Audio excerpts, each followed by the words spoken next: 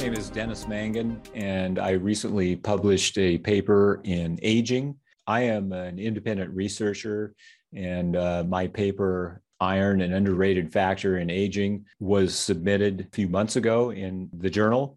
And I had a very good experience with it. I received prompt feedback as to any corrections I needed to make, and the whole process was quite simple and straightforward. I received acknowledgement of the acceptance of my paper very quickly, much more quickly than I would have expected. Overall, my experience in publishing in Aging was very positive, and I would submit to them again and recommend other people to do so, to submit to that journal. It was published very shortly after acceptance and appeared online, so I was very pleased with that. And overall, my experience working with Aging was as I say, positive, and I would do it again.